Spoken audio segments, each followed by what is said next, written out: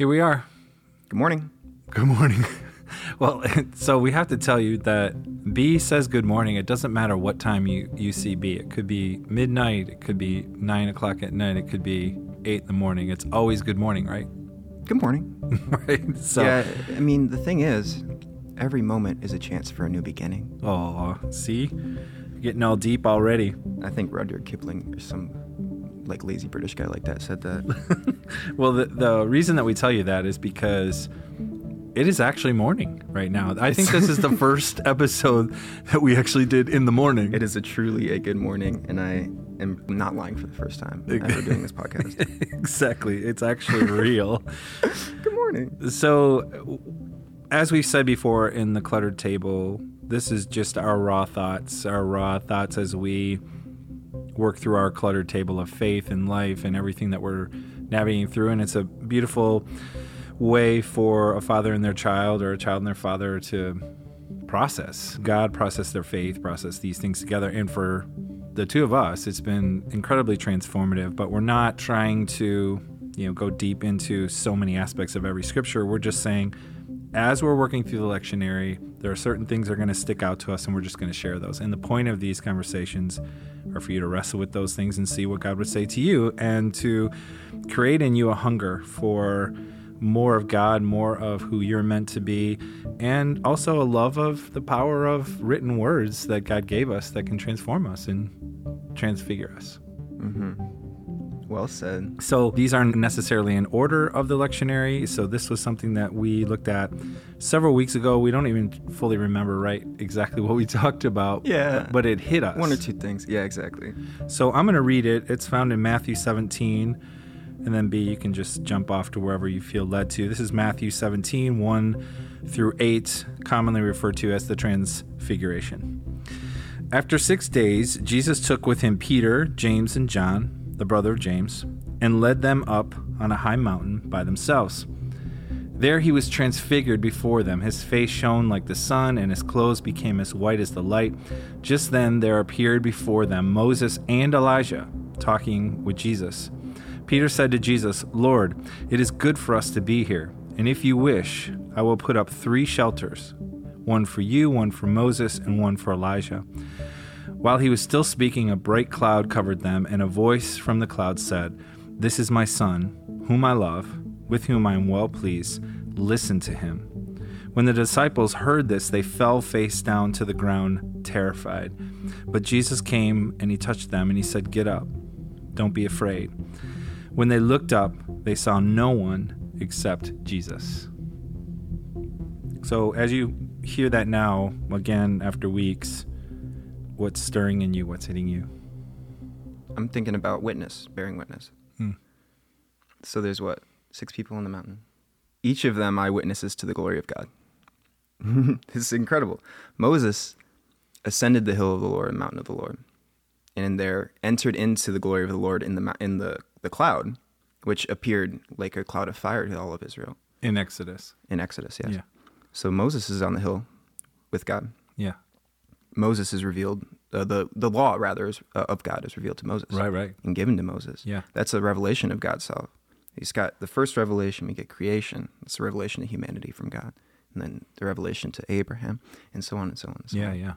You get Moses, that's the revelation of the law. This is how humans ought to act in accordance with the will of God. Yeah.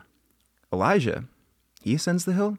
He sees the great winds and the fire and such that many other places, the Psalms and Moses, in the Exodus narrative, they all talk about that's the glory of God or whatever.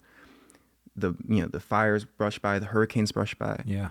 Elijah doesn't see God in those. God isn't in those for Elijah. God is in the still small voice. That's another part of the divine nature that is revealed to humanity to Elijah on that mountain. That story of Elijah always moves me because he's running for his life, and he's desperate, and he's depressed. He's searching, but he ascends up in the searching, and it's through that ascension, and then also thinking he's going to hear a certain way, and then all of a sudden God reveals in this still small voice another way to speak to his soul and to give restoration and vision, and in another part of God.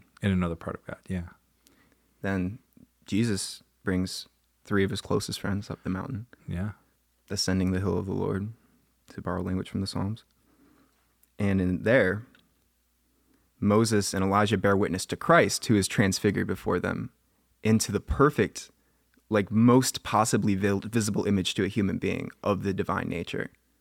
That's what's revealed to them, is not just to Moses and Elijah there on the mountain, because there is a revelation to them itself, but also to the apostles, who don't necessarily understand at this point what's happening. But, Peter says, it is good for us to be here. If you wish, let us build you tabernacles. Yeah. Tabernacles, but dwelling, something holy in which to dwell. Yeah. One of the coolest parts about this set of lectionary readings is in St. Peter, or in 2 Peter, rather, not St. Peter, 2 Peter, 2 St. Peter. There's, Peter reflects in his letter upon this event. Yeah. And what it means. Should we read that? Here, I got some cliff notes here. Oh, good. His divine power has given us everything needed for life and godliness through the knowledge of him who called us by his own glory and goodness, that we may become participants in the divine nature. Ooh. And now that's Peter writing. That's Peter writing. Reflecting on this moment of transfiguration. Exactly. And what it means to him and what it means to the community. Yeah. And something that I love about this story of Jesus is its mystery completely. Yeah. This is a revelation of the divine in a way that we can see, but we can't understand fully.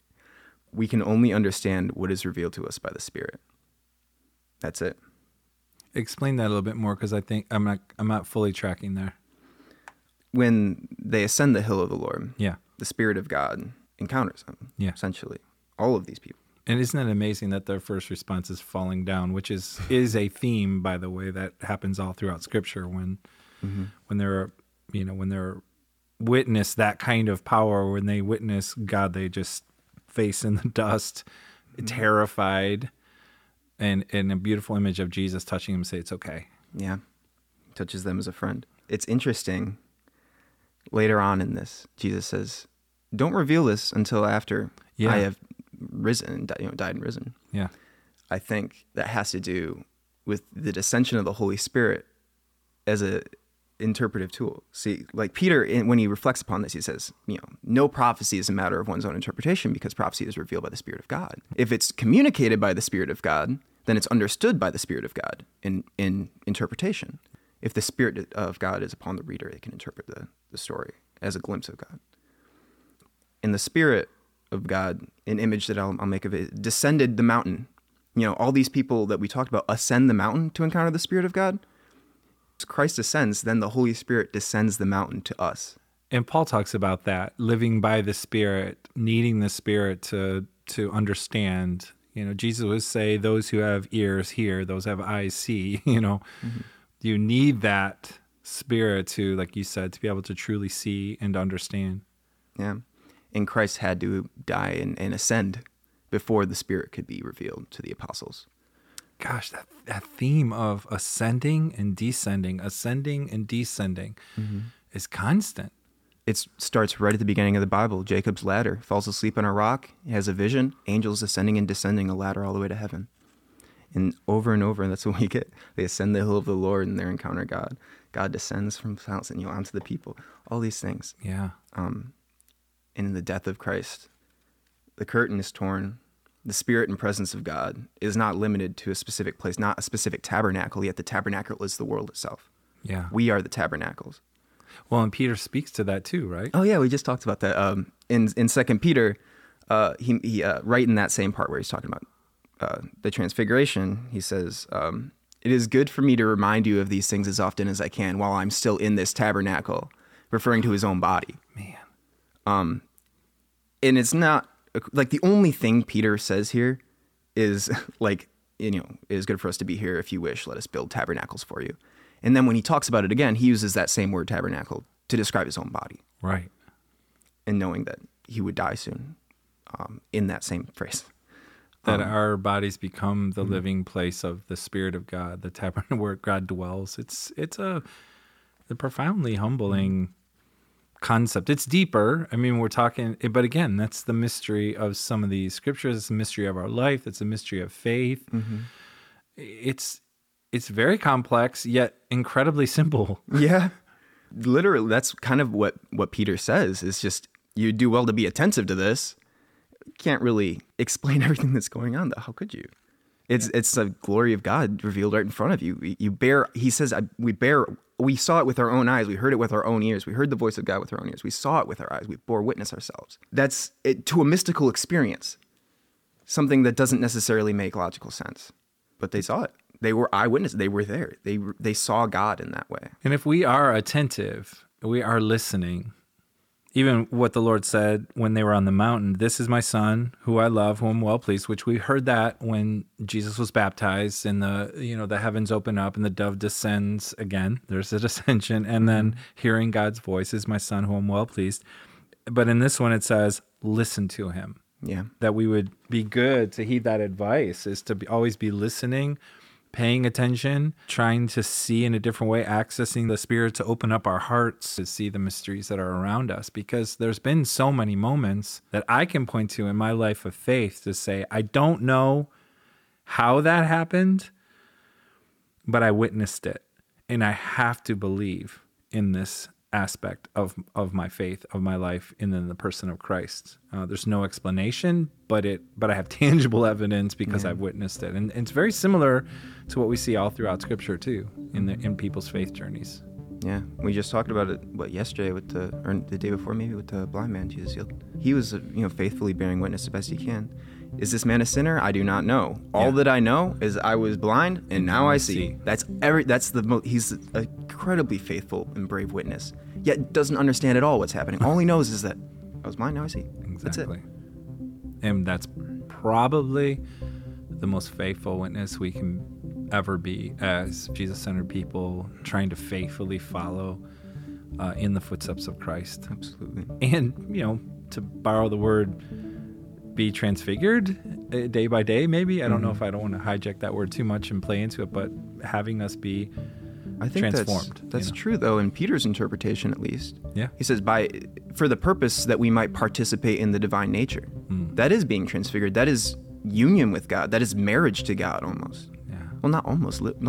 That's a central metaphor to what it is, union with God. That's beautiful. A mystical marriage. So, in light of this more mystical conversation and mysterious passage, what does this mean for you this week, for me this week, for people listening? I don't know, but we would do well to be attentive to it. I think that's good, actually. We don't always have to have a step by step. I think we need to spend, at least for me, I'm not going to tell anybody else what to do, but for me, I want to make a commitment this week to be more attentive to the Spirit in me, to the Spirit around me, to the way that God is working, and make a commitment to myself, moment by moment, as best I can. I want to be conscious and listening for the voice, for the Spirit, and for the movement. I guess that's, be attentive. Yeah, because that transfigured Christ is a lamp shining in a dark place until the day dawns and the morning star rises in our hearts. This is our light that we cling to until the world is light. Well, there you go. That's what we found on our cluttered table. Smell you later. Smell you later.